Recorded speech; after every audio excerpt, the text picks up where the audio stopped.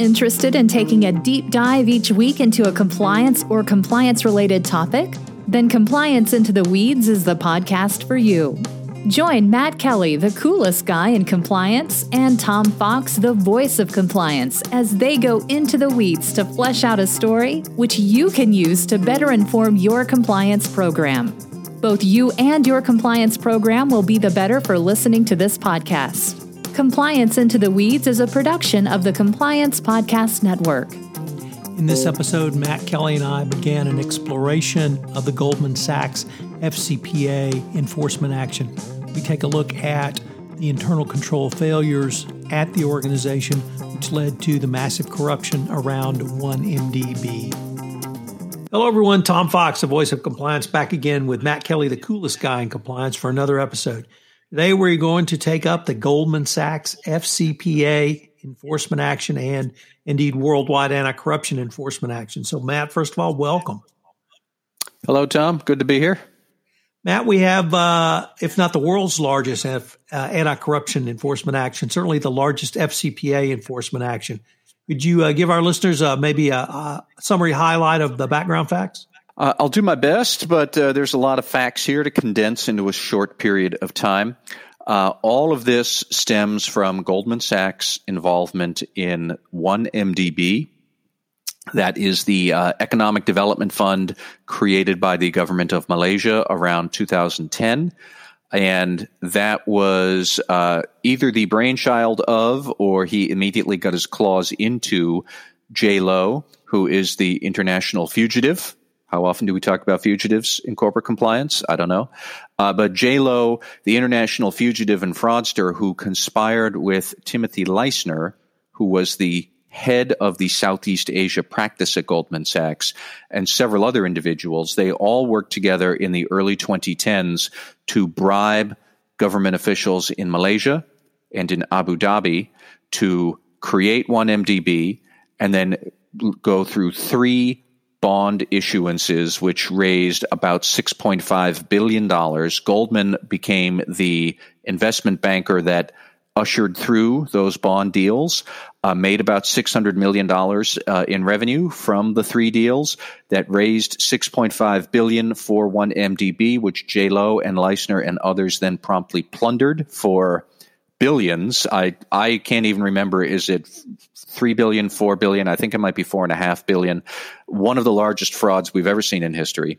Leissner was since indicted and then pleaded out to FCPA charges. One of the other executives there, Roger Ng, has been charged, but he is fighting those charges. He is also an ex-Goldman Sachs banker. J.Lo, as we said, is a fugitive believed to be hiding away in China. And then Goldman Sachs has paid, I don't know how many billions of dollars right now to end its FCPA involvement here, with other jurisdictions in, Tom, help me out if I forget any, Malaysia, Singapore, Hong Kong, the United Kingdom, and the United States. And the Malaysia payment actually happened earlier this summer when Goldman paid $2.5 billion to settle criminal charges that were looming in Malaysia. This is separate from that $2.5 billion Goldman Sachs has already paid, but like a boatload of money to settle a very serious case of FCPA charges. And I think that's the whole thing, Tom, but I don't know. Did I forget any key details?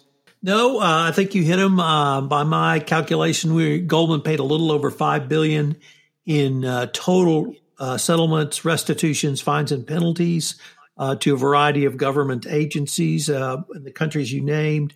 We have the largest FCPA fine, which is estimated at between $2.2 billion to $3.2 billion or $3.1 billion. It's not completely clear. We have fines to the Fed for $154 million, to the Securities and Exchange Commission of $400 million, with a $606 million profit disgorgement to the Securities and Exchange Commission. Two authorities in Singapore, governmental authorities, got $122 million total, and the Financial Conduct Authority and the Bank of England in the United Kingdom each got $63 million for a total of $126 million fines and penalties paid in the United Kingdom. The 3 bond offerings that you mentioned included, you can't, at least they're not named Death Star, but there were Project Magnolia, Project Maxis, and Project Catalyze. And one of the things that struck me about each one of these offerings, and they were about $2 billion, 1.75 to $2 billion each. One of the things that struck me, Matt, was initially Goldman was purchasing these bonds, and then Goldman would later resell them to other interested parties. That raised it to the highest level of financial risk within Goldman, because Goldman was putting its own money at risk in purchasing these. And so as one of the offshoots of that was they demanded an ironclad guarantee for these bonds, and that was where Abu Dhabi came in. Not the big sovereign wealth fund, but one of the baby sovereign wealth funds. But a sovereign wealth fund from the Kingdom of Abu Dhabi guaranteed these each one of these bond offerings, and bribes were paid to the gentleman who ran those Abu Dhabi sovereign wealth funds to make those guarantees, because now the Kingdom of Abu Dhabi has to make good on those. So interestingly, we had the highest level of scrutiny by Goldman Sachs because they were purchasing the bonds. We had a couple of other things going on. J.Lo, Tim Leisner, the Goldman Sachs managing or partner rather, had put J.Lo up to become an individual customer of Goldman Sachs. And it was at least 2 or 3 times that he put him forward. And each time a portion of the Goldman Sachs compliance function rejected him as a potential Goldman Sachs private wealth customer because they couldn't determine the source of his monies, his wealth. A couple of times, Leisner put him forward, put companies he controlled forward. Those were also rejected.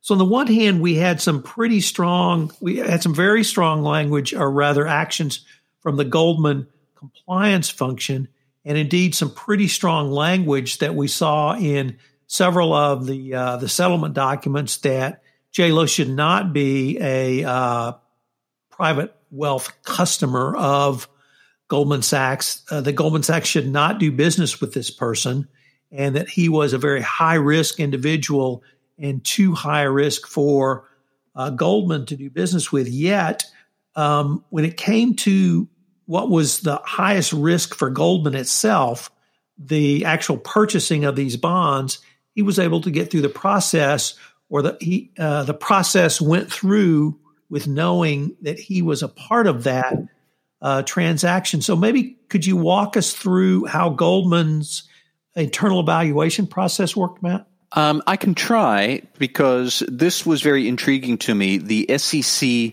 consent order singled out Goldman's weak internal controls. But when you read through all these documents, there's a lot of confusion in my mind, at least, and I like to think I still have a pretty good mind. There's a lot of confusion about what were the internal controls that did or didn't work or were supposed to work. So for a significant complex transaction, and that is the term that Goldman would use, SCTs, significant complex transactions. They would have to go to basically a management review committee that would look at all of the risks around that transaction, including reputational, compliance, regulatory risks, and financial risks. And at first I thought, okay, the compliance functions support that management review committee, and they bring some insight to it, and then the committee decides what to do. But, when you read through the SEC order, that's actually not the process. And I'm going somewhere with this, listeners, so bear with me here. The process as described in the SEC order is that the input to the committee are the memoranda from the deal makers, and that would be Leisner, who was up to his eyeballs in this scheme, and I can only imagine the fabrications that might have been included in those memoranda that he drafted. But the internal memoranda would be the inputs to the committee, which would then decide, does this transaction need an extra level of due diligence and scrutiny? And then various other parts of Goldman Sachs would supposedly follow through, and they would document all of this follow through that was supposed to happen so that they could get the necessary assurances. That would be the output. And that didn't work. And I was really intrigued by this because I'm intrigued by the notion of a management review committee being the internal control. And if that is ineffective, how is the committee ineffective? And what do you do to strengthen that committee? Which I think is a question that many compliance officers would want to contemplate in your own organizations and your own internal controls. If part of your internal control is not like due diligence software or policies and procedures, which strike me as somewhat mechanical, like you can improve those things, you can rewrite them, you can substitute them, but an internal control that's a committee of people using good judgment rooted in sound ethical values. If that's supposed to be the internal control and it's not working, well, how does that not work and how do you fix it? And then what really gets to me is that, Tom, you and I mentioned this late last week, we were talking about this case, is that this is the second FCPA enforcement case that has brushed up against Goldman in 2020. Earlier this year, an ex-banker from Goldman, he was charged by the SEC for trying to orchestrate bribes with a Turkish client, a power company, that was looking to bid on energy projects in Ghana. And so the ex-Goldman banker and the Turkish power company were caught bribing the Ghanaian energy ministry. And I was really intrigued that Goldman suffered no real harm in that FCPA case because in that case, the internal control system I just outlined for you, it worked. That ex-banker, I think his name was Asante Berko, who is still facing SEC charges now, he compiled the internal memoranda, that was the input to the management committee, which looked at this significant complex transaction. So same kind of deal as 1MDB. They looked at it. They had concerns. The output was that they directed compliance investigators to look more deeply at the Ghana episode. They found all sorts of mischief and wrongdoing. Goldman promptly reported all of this mess to the authorities, and Goldman did not face any consequences, no DPA, no fines, no disgorgement, no anything. But Mr. Berko is now facing charges. So the internal control worked there. And this happened at the same time as 1MDB.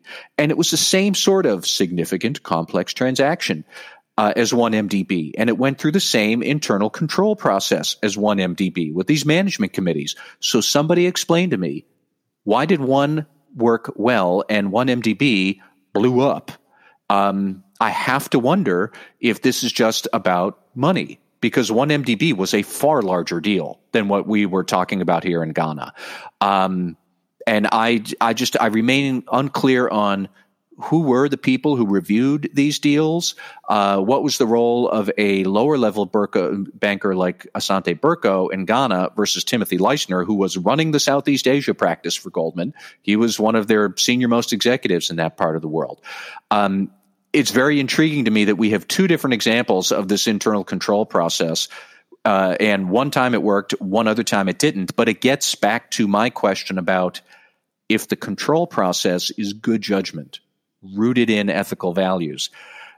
It seems to me that there's a lot of temptations there that could be distorted and warped by deal size, which is a determinant factor here between the difference between 1MDB and Ghana. So, Tom, those are the kind of questions I have right now. So, Matt, one of the questions that I could not determine from the settlement documents was, and the reason I went into some detail about the personal wealth management client or our customer application for J.Lo was that it was put up at least 2, perhaps 3 times by Timothy Leisner. The compliance function looked at it and was unable to satisfactorily answer questions raised by Goldman's compliance function and J.Lo was not ever admitted as a personal wealth management customer. That part of compliance seemed to work.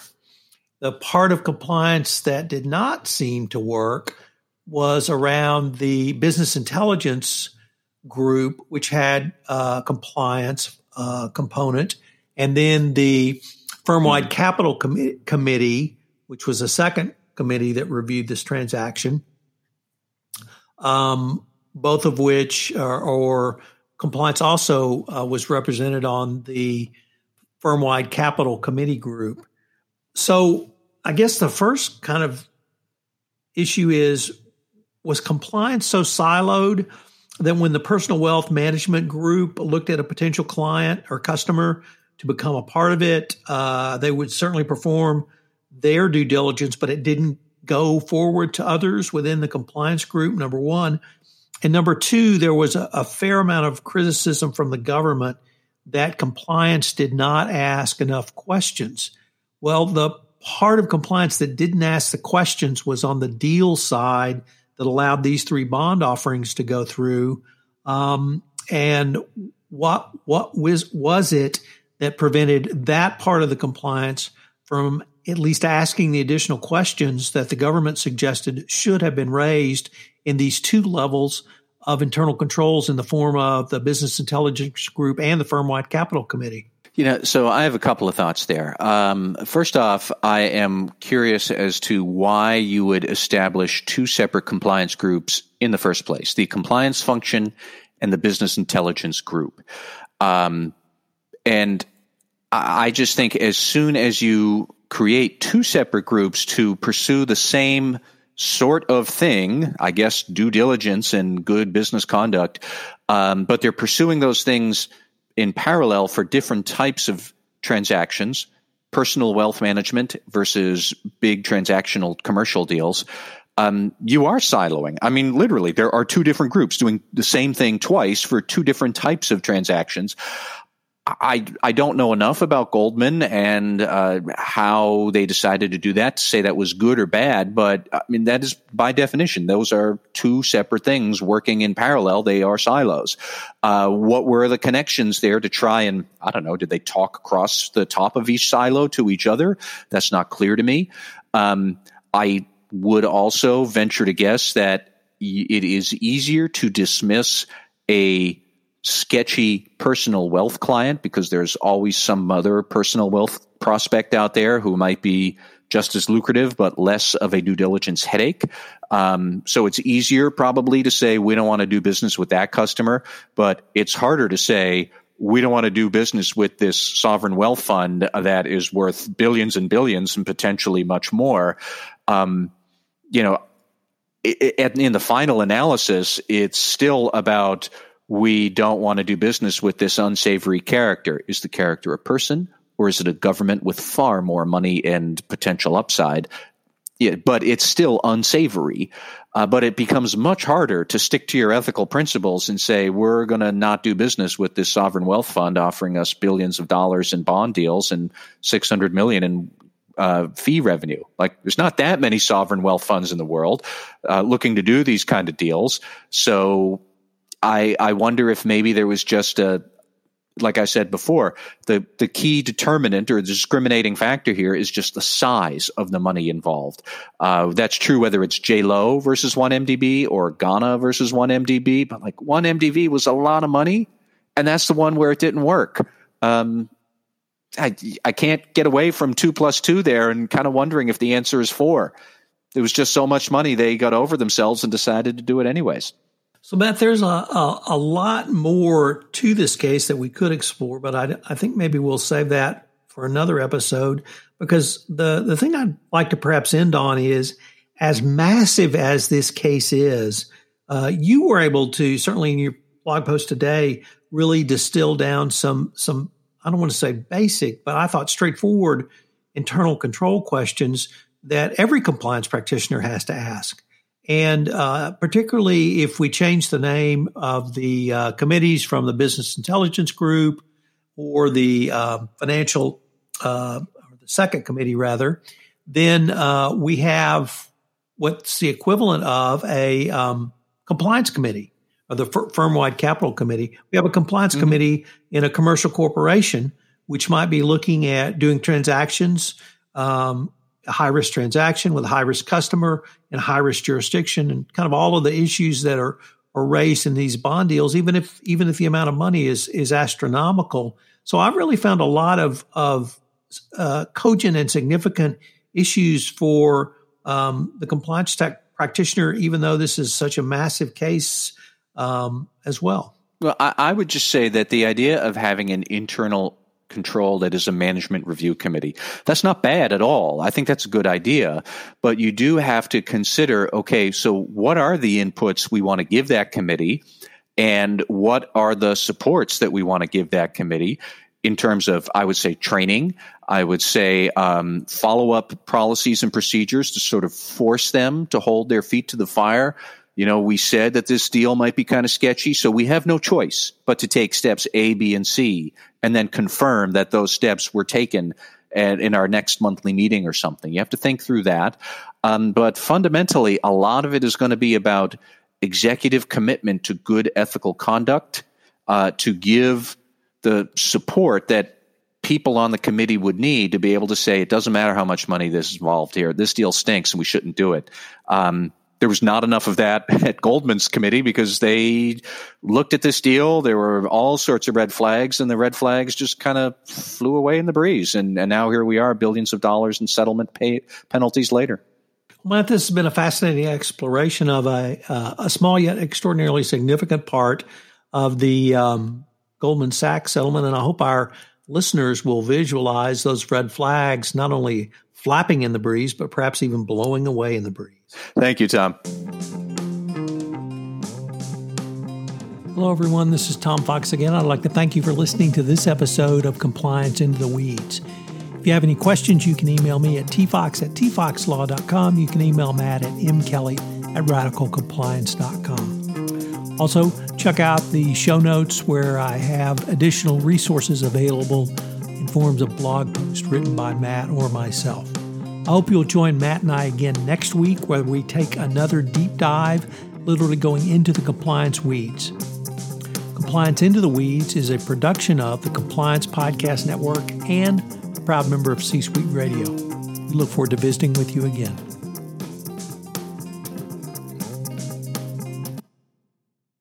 This podcast is a part of the C-Suite Radio Network.